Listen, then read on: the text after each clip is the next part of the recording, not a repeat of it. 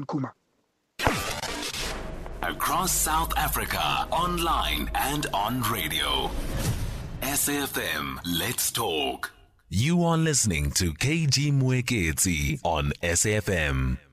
Welcome back. It's 16 minutes past 10. Thank you so much for your voice notes. Keep them coming. Join in this current conversation that we are starting now on 086 000 2032 and the WhatsApp line 061 410 4107. The conversation now is about the importance of, if at all, reviving African history and how it can be used to build or even strengthen the nation of the black people around the world. And we premise it on the fact that in the USA, February is what they call Black History Month. And it's celebrated, as I said, in the USA, and it's also acknowledged by Pan Africanists around the world. And the month, for some, is gaining momentum also on the African continent. And it's used in America to remember the cross-Atlantic slave trade that took place 400 years ago. In light of this, we thought to talk about the importance of reviving and preserving our history in particularly the South African context and how it can be used to build our nation. We invited Menzi Maseko, an African history teacher, Dr ZulumathaboZulu, who's an African historian, to join us in the conversation. Good morning to the both of you, and thank you very much for making the time. Perhaps let's start with... Thank you. Good morning. Good morning. Perhaps let's start with the question of African history, because when we say African history, we start even to talk about it from where and how. Let's start with you, Menzi. Hi. Greetings. So when we say African history, where do we even start to trace it from as we converse about it? I would say we start at the atom, but I was going to hope that the erudite elder starts first, because I look up to him very highly. And in African history, we admire, we adhere to African culture. You can't talk African history without speaking African culture. And in African culture, a young man like myself can't just kuluma without the elder speaking first. So can I please ask that? Okay, no problem. Dr. ZulumathaboZulu, first they say you're an elder, but that's fine, separate. No, thank you very much. Thanks for the opportunity. Let's start with you. No, thank you very much for the opportunity. And Mfoto Muhle, the sentiment is mutual. So siyathokoza makhosi. Makosi. So where do we start? Where do we even, when we say African history, what do we mean, Dr. ZulumathaboZulu? Yes, so we need conceptualization in this case. So in a Western sense, when they talk about history, they are talking about factual accounts of the past, events of the past. But in indigenous African knowledge system, when we talk about African knowledge tends to be more holistic, whereas Western system is more parochial. Parochial meaning, if you are trained in the facts of the past, that's all that you know. Whereas in African knowledge domain system, so African history would be part of the indigenous knowledge system, meaning it would be knowledge about history, the facts of the past, but it would also be knowledge about the present, very critical. And the reason is like that is because they follow nature. So if you look at the nature, like for example, let's say something like a cell, as an animal, like animal cell. A cell is guided by two things for survival. One is going to be the genetic system, which is the genetic information about the past, not just the past for that individual, but the past about generations, clans, and so forth who have gone before.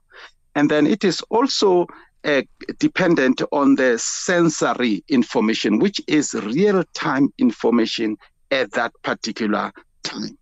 So this is very critical. So when we talk about history in the African context, we need to have that holistic view.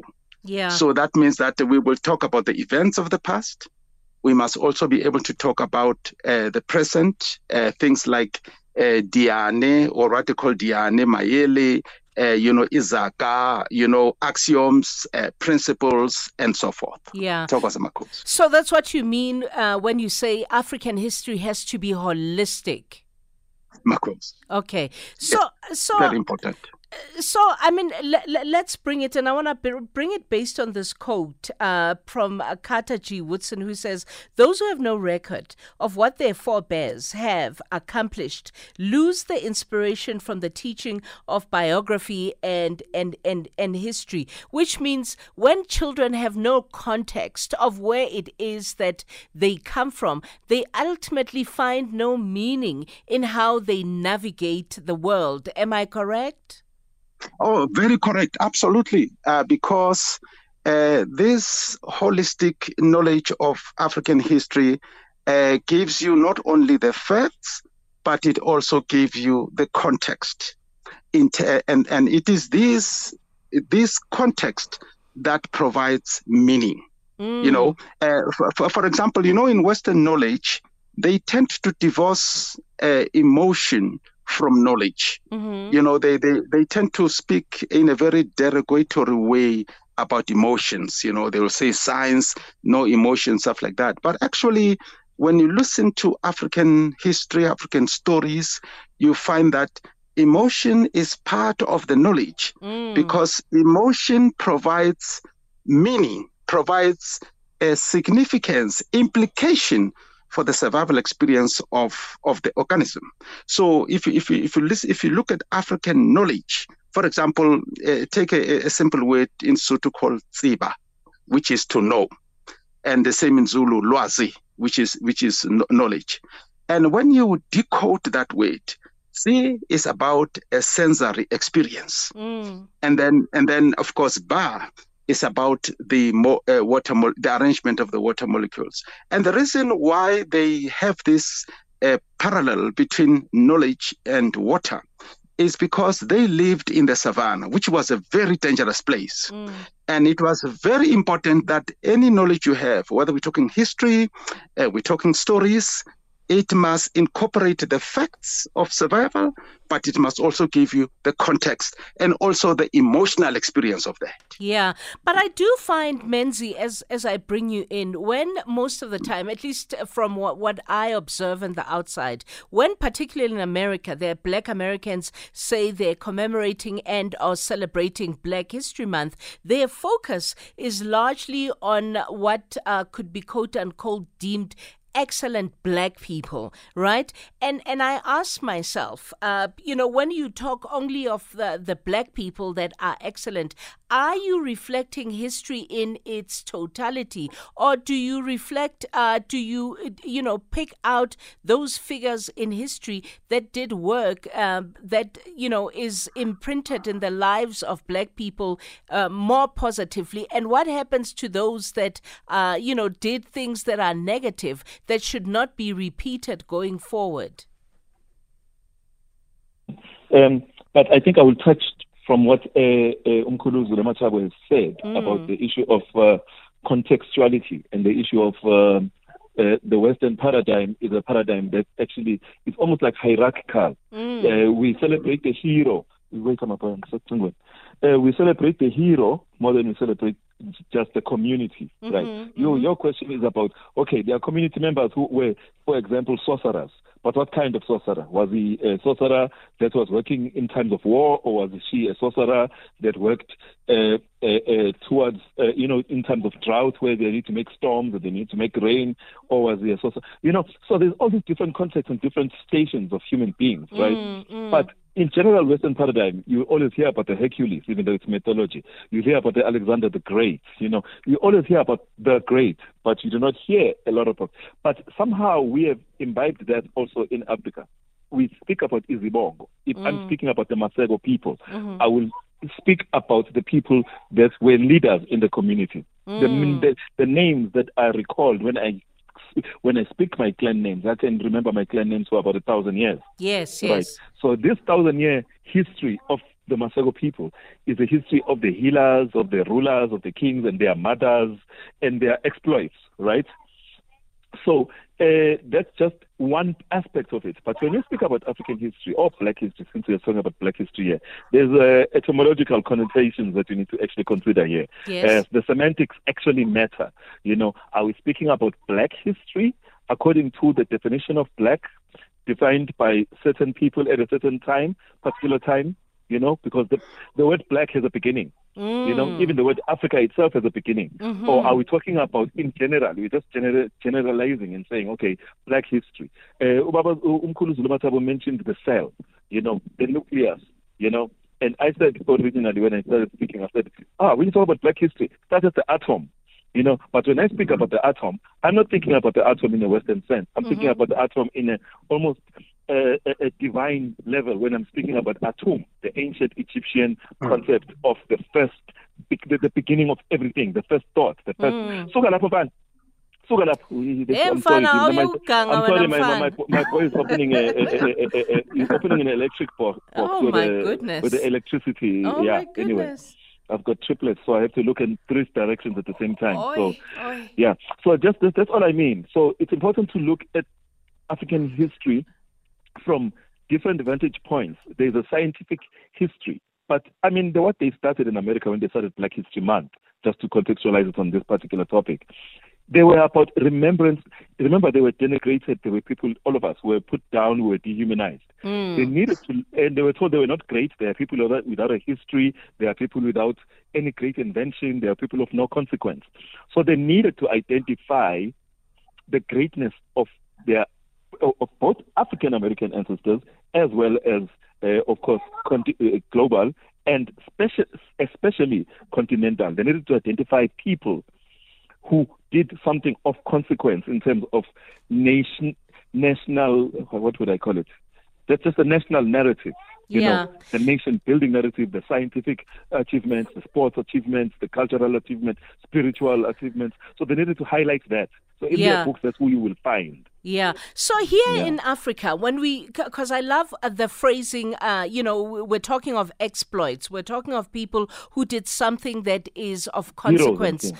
Heroes, if you may. So in Africa, when we make the determination to document the history of those exploits, for example, we can talk about the story of Shaka, Dr. ZulumathaboZulu, and then somebody can easily somebody can say, so why do you put, if we're talking exploits and people who did something of consequence, Dr. ZulumathaboZulu, why do you include Shaka, but then you exclude the white guy, what's his name, Jan van Riebeeck? The nation builder. Marcos. Yes. So, please okay. let me ask you to pause your answer because it's time, as I look up at the clock, it's time to go to the news headlines. But when we come back from the news headlines, let's talk about that. How do we then determine the hero? Who becomes the hero that is documented by history? Who becomes the hero that did something of consequence? And how do we elevate one hero over the other? We'll continue our conversation with Menzi Maseko and Dr. ZulumathaboZulu about African history in a short while. It's 10:30 news headlines. Mudupi Makhalemele is the one standing by. #SAFM Talking Point. Oh, I'm so happy that so many of you are joining the conversation around African history. And we're having the conversation with Menzi Maseko, African history teacher, and Dr. ZulumathaboZulu, African historian. I see somebody who already says he's wrong. The Greeks were the first philosophers to talk about atoms as basic units of matter of all things, not the Egyptians. And KG, let's just say the hero is in the eye of the beholder. And it comes back to my question about the hero being in the eye of the beholder, and Dr. Zulumathabo, what Mr. Maseko said earlier about exploits and people who did something of consequence or of value to people. So who do we make heroes and why? Marcos, and just before I address the question, I just want to make a correction. Brother Maseko is correct. You see, the Greek word atom, from atomos, actually comes from Kemet. You see, it comes from the Egyptian word, the Kemetic word atom. Now the Kemets, the ancient Egyptians, their language did not have vowels; it only had consonants. So obviously, the spelling may change from a vowel point of view. But atom, basically, Atum was the first deity in the Kemetic format, and Greek philosophers like Pythagoras. When you read the biography of Pythagoras, he was a student there for more than 22 years. And if you read the biography of Plato, he was a student there for more than 13 years. So I just want to make that point, and there are many of them there. So, but just to back to your question about who is the hero and how do we decide who we make the hero with respect to King Shaka and also Jan van Riebeeck.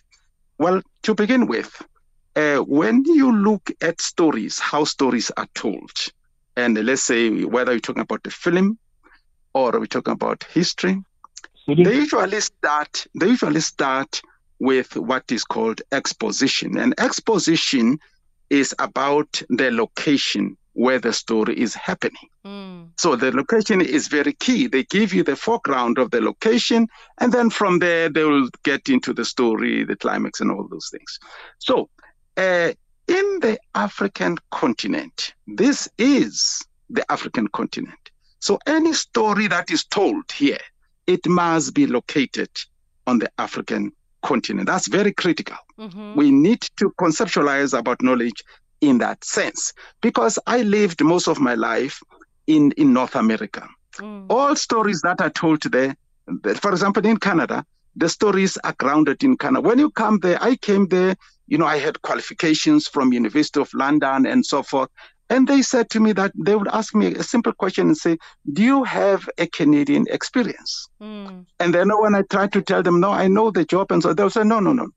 Do you have a Canadian qualification? So I had to go to Canadian university to get a qualification, because for them, the grounding is very key.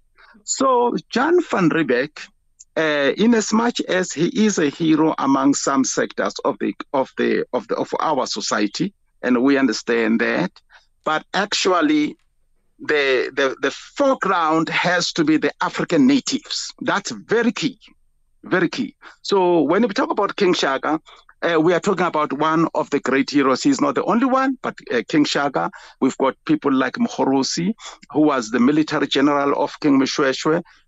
We have Ndlela Kasompisi, who was a military general of King Shaka, for example, and there are many others. Talinjebo, among Amaxhosa, Sikukuni, Moroka, and so forth. You see, so our stories have to be grounded on the African terrain. That's very critical. We can't have a situation where some European comes from Europe and he becomes the foreground of our stories. It can't be like that. So when you teach, Menzi, seeing you are an African history teacher, what is featured in the school textbooks that you teach? Because some would say the contributors of history in Africa should be diverse. It should be the people who fought against slavery. It should be the people who fought against, for example, apartheid. It should be people who fought against colonialism.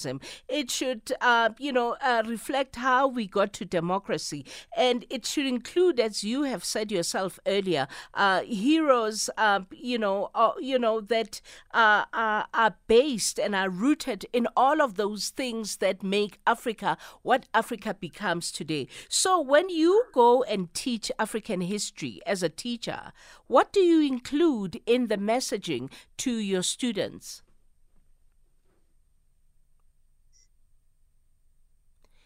Did we lose Menzi, or did the triplets win? Oh no! Excuse me, I was speaking, but the mic was off. Okay, I thought the triplets had won. But I was saying, so as you teach. No, I heard you clearly. Okay, I heard you clearly. Okay, do you want to respond? So I'm saying that the first thing that's important, which is done by a lot of Afrocentric scholars and institutions, just like the one that I've worked with, the Institute of Africology and other institutes, and Mutapa and Ebukhosini Solutions with Baba Buntu and all this, we all agree on this concept of Sankofa. Which is to go back and fetch it. It's a Ghanaian concept from the Akan people, Akan speaking people in Ghana, which says go back and fetch what what you may have left behind in your movement forward, right? So there are things in African history that were demonized and things that were denigrated, institutions, customs, rites of passage, things that help a human being become umuntu. Because you're not automatically just umuntu, just because you are born, you're a human being. There's concepts of ubuntu and umuntu is a greater, there's a greater understanding. How can I say it? It's more nuanced than just saying I'm human. Yes. Right. So in this rite of passage and in this Sankofa process, we know that it is important to highlight what a person knows at this particular moment and what they don't know that they should know. So first and foremost, do you know the meaning of your name, your surname? Do you know your lineage? Yeah, and then moving from that, from the personal perspective, what is your role in your community? And within your community, what is your role? Because we speak a lot to young people, we teach young people a lot, because a lot of the older people, even though older people can resonate with the teachings of history, a lot of the time, older people have already these, unless they had an opportunity to read earlier in their lives, they have this a tendency to hold on to things that they have been indoctrinations of the past or whatever dogma that they hold on to, right? So when you teach them about Africans being able to do certain things, they have cognitive dissonance, like the brother who said no, or the sister who said no, it's the Greeks who did this, or it's the English who did this, because they just don't know. Yes. You know, so what we teach mostly, there's something like the basic steps towards observance. So what are you observing? We share ideas amongst each other. What do you know? And everyone contributes. And we focus on how do you rear in a family setting? How do you rear a girl child? What are the things that a girl child and a boy child should be able to do as they grow up, as they go through certain stages? Because it's okay to look at global history and the continental history, but if you do not know yourself, which is the old maxim from our ancients in Nubia, know yourself first and then you will know God. Yes, you can't know pretend thyself. to know God. Yeah, you can't pretend to say, oh, you know God, I have a relationship with Jesus, or I have a relationship with Muhammad. But if you do not know your own grandmother and what they did and how that whatever they did affects you and how that living memory, that genetic memory is in you. So it's important to know those things. So we learn songs, we learn the importance of clan names, we learn the importance of certain things in nature, the fruits, like certain things that Baba Dr ZulumathaboZulu teaches. Like if you read his blog and if you read his books, you find that he looks at the most basic things like his Gilisha, which is what do you call it, salamander. You know, we have these stories about Unuabu. And the head, the rabbit and the head. I'm gathering from what you're saying. What the stories mean until you go into it and look at the scientific basis of these stories and how they help a human being become umuntu. Okay, let me go to a quick commercial break and come back, because it sounds also to me, from the response of Menzi Maseko, that it's not just only human beings that should find resonance in how we tell our stories historically. It's all kinds of things. Some even taken from nature. We'll continue our conversation. Point. Welcome back at 10:42. We're talking the importance of reviving African history and how it can be used to build and strengthen a nation. And we invited, of course, you to call on 086 000 2032. We are in conversation with Menzi Maseko, African history teacher, Dr ZulumathaboZulu, African historian, and you want to join the conversation. I see you, Kulegane Hlongwane in KwaZulu-Natal, and Santos, you are in Chicago in the United States, and you want to join the conversation. Good morning, Santos. Yes, good morning, this KG. Nice program. I like when you ask the question, where do we begin with African history, you know? Myself, I'll start from Sterkfontein to Jozi, you know. We know that Africa is the home for humanity. Civilization started in Africa. So in South Africa, we have the oldest remain of human beings. So our history of Africa starts right in South Africa. Then from there, we have what they call Australopithecus, Homo habilis, and Homo sapiens. So for about 2 million years ago until 60,000 years ago, we had Homo sapiens, which moved from Stone Age to agriculture. So if you look at the Homo sapiens, they started right in South Africa around Limpopo River. That is how we started to have trade with the Arabs, the Indians, the Persians, from 500 AD to 1495. So we have to know our pre-colonial history in South Africa. It must be taught in the classrooms. Thank you for your thoughts. We have to know our pre-colonial history, and it has to be taught in our schools. Thank you, Santos. Yes, ma'am. Good show. Thanks. Thank you. Khulekane Hlongwane in KwaZulu-Natal. Hi, Khulekane. Sanibona sisi ninjani SAFM. Siyaphila, please switch off your radio because it gives me bad feedback. Okay. Are we fine? Yes, we're fine.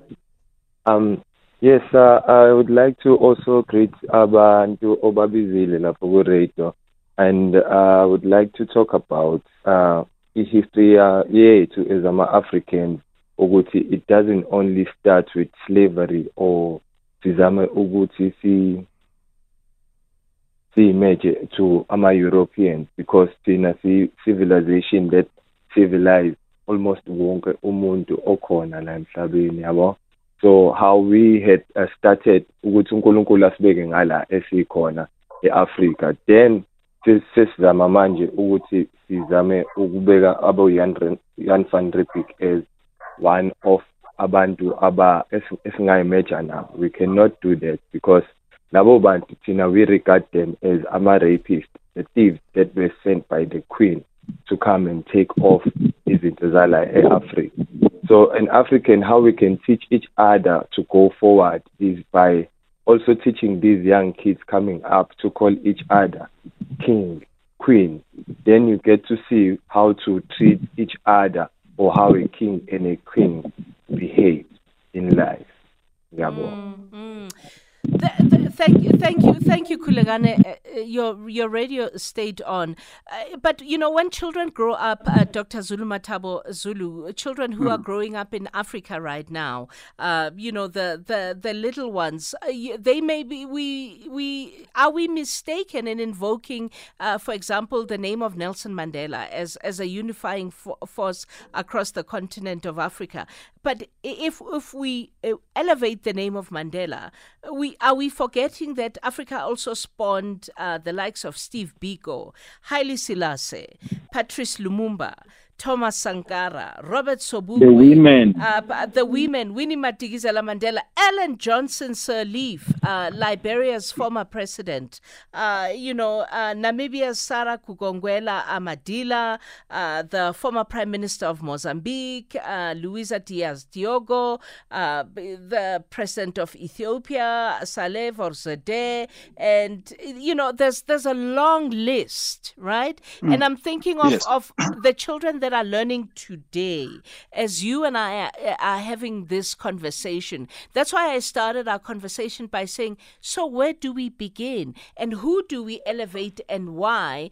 And what parts need to even outlive us as that story of history is told? Because for now, most of them only know the name Nelson Mandela.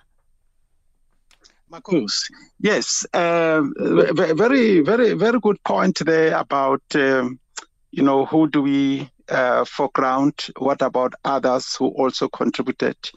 Mandela is the greatest figure, definitely, especially in our liberation history in the land of Azania, South Africa. No question about that. Mm-hmm. And the book that he wrote called The Long Walk to Freedom is the greatest book anyone will ever read. Mm-hmm. And what's interesting in that book is that he tells a story of when he was a little boy and they went to a mountain school and he graduated from the mountain school and he goes through that. And he also tells a story of his father who was a counselor to the Batembu royalty, where there were two, where the king had passed on. I think it was King Sabata, if I'm not mistaken. And then after the king had passed on, they needed a successor. They consulted the father of Mandela. And it's very interesting. He had two options because there were two sons, possible successors. One was trained in a mission school and the other was trained in an indigenous Xhosa system. And the father Mandela came back to say the best one is the one who is trained in the Xhosa system, because the one who's trained in the mission school, he's not going to be the best custodian of our indigenous history. So I'm making this point, and he goes to details to say that his father was a great historian. He could go back many generations, recounting Xhosa queens, Xhosa kings, and stuff like that. So the reason I'm making these points is just to say that the legitimacy is always important in the foregrounding of a leader. You see, and Mandela, there are legitimate reasons why to foreground him, but he's not the only one. You've got the great Steve Biko, very important, right? Who started the Black Consciousness movement.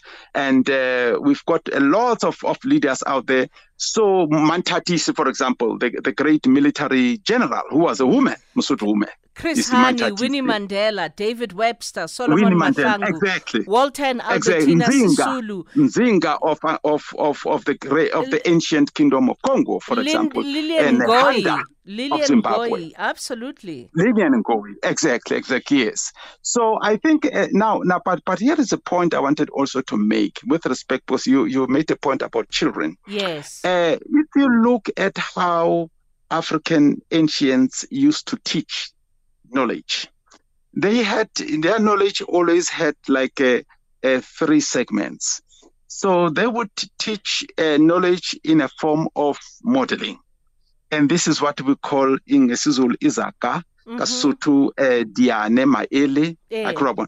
So the purpose of those stories is to model, is to provide modeling about reality, because they were very much concerned with the reality, the context. That was extremely important, because as I made a point earlier, that they lived in the savannah, a very dangerous place. And you cannot survive in the savannah if you are not in contact with reality. So that's why even the words they use have to do with reality.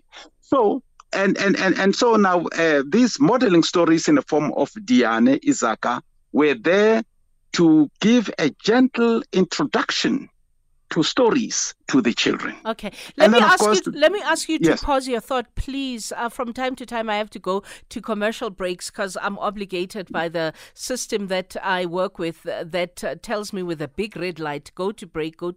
Let me go to break. So why did he need a black director? Could a white director not have? It's not color. It's culture.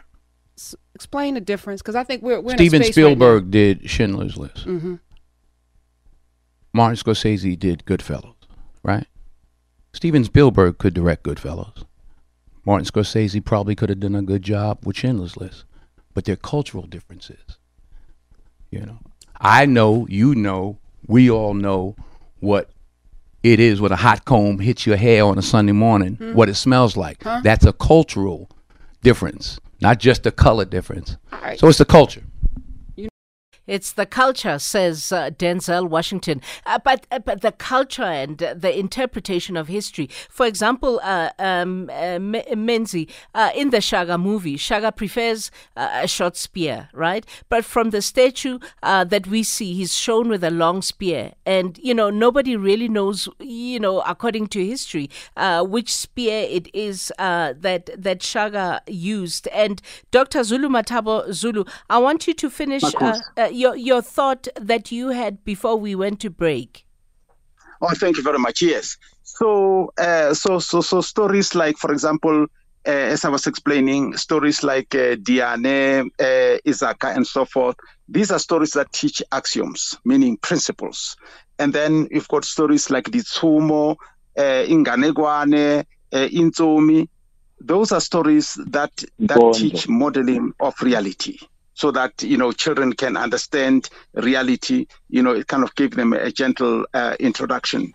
And it's very critical that Africans, when they teach stories, they always make a distinction between two things. They make distinction between the details of the story, meaning operational details, and also the principles of the culture. So very critical. The details of culture and the principles of culture. That's very good. They make that difference. But in a Western school, when you take any course, like let's say mathematics, most of the teaching pedagogy is based on operations. Like they'll say 1 + 1 is 2, x + x is 2x, x times x is x squared, and stuff like that. So operations is a very much a paradigm in the pedagogy of Western education. But on the African side, they have things called lewa. Lewa is the strategic knowledge of culture. You see that? Because they want you to understand that operational knowledge is about the details of the culture. But strategic knowledge is about the principles of culture. Yeah. So, and in answer to your question, where do we start? I like what Brother Maseko said, talking about izibongo, meaning things like, direto, diboko, izitugo, izithakazelo. That should be the beginning of knowledge. Yeah. That's so where it should start. then at school, because we live in a multi-racial society, Menzi, and we have this brutal history in the most immediate past of apartheid, and and a lot of people think that because we want to highlight the brutality of apartheid as a system, and we want to make sure that it never ever comes back to the fore, we highlight particularly that as something that we call history. But then there's those that argue that we have to go a bit further down. So when the scholars get together and let's say school textbooks have to be rewritten, at a political level, how far back should we be going? Back to the atom. Back to the atom. That is back to, because it's basically, for lack of a better word, that is back to God. In fact, there is no back to God. It's just basically because God is at the back, is also at the present, and is also in the future. When I say we start with the creative source, I basically mean we start. African people are. It's almost like a maxim now that African people are people who are. We have a propensity for spirituality. We are very religious people. Whether it's a religion that is a foreign, or whether it's a religion that comes from outside of our milieu, we tend to hold on to that, and we excel in it. Yeah. So the political part that you are raising is very important, because we have to understand the study of African history is also a work against forgetting. And that forgetting is very crucial, because we have in Southern Africa, you are speaking about multinationalism, multi-ethnicity in South Africa. Where do we begin? We have a lot of entities in South Africa that still thrive on the divide and rule ethic, which basically says, no, we came here and you Bantus came from the north, and we came here, the land was empty. I think there's a term for it. It's called, not scorched earth, but there's something about terra nibla, I forgot. The doctor knows about it. But basically, there are people, I won't mention their names, that say, oh, this land belongs to the Khoi and the San. You Bantus just came from elsewhere, just like us, who came by ship. You see. So, but if you study history properly, you will understand that there are nations that existed here in Southern Africa for thousands of years, if not hundreds of thousands of years, doing things in this part of the world. And as I always say to my learners, we are always traveling back and forth throughout the continent. We're always traveling back and forth. And also the black people are not only people in the continent. There are black people across in Andalusia. Yeah. There are black people in the Pacific Islands. There are black people in South America. There are black people in North America. The melanated people are people that exist all over the world. And Okay. then, so I have a minute. I have a minute. A narrative that someone has created a narrative that we Singoma Figizon, when we're actually the most ancient ones. I have a minute before I have to go to news. No problem. And I just want to ask a final question to the both of you about why specifically black, and I say black and I underline the word black history has to be taught at schools in South Africa. Dr. ZulumathaboZulu? Marcos, yes. Instead of black history, I would say African history.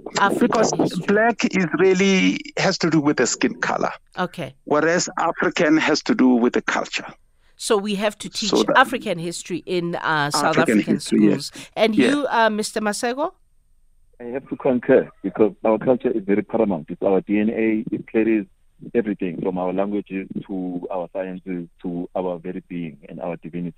Yeah. So African history. Even if you can find another word like Kemetic history, black history, Nubia history, Bantu history.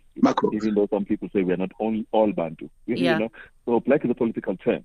Yeah. Africa is a more historical. We could spend the whole day talking about this, so we can't, unfortunately I have time constraints, but I appreciate your thoughts and the preparation that you put into this conversation as we have it. Menzi Maseko, go take care of those triplets, African history teacher. We appreciate your time. Dr. ZulumathaboZulu, African historian, we appreciate your time. It's 11:01. Mudupi Makhalemele is standing by with the news.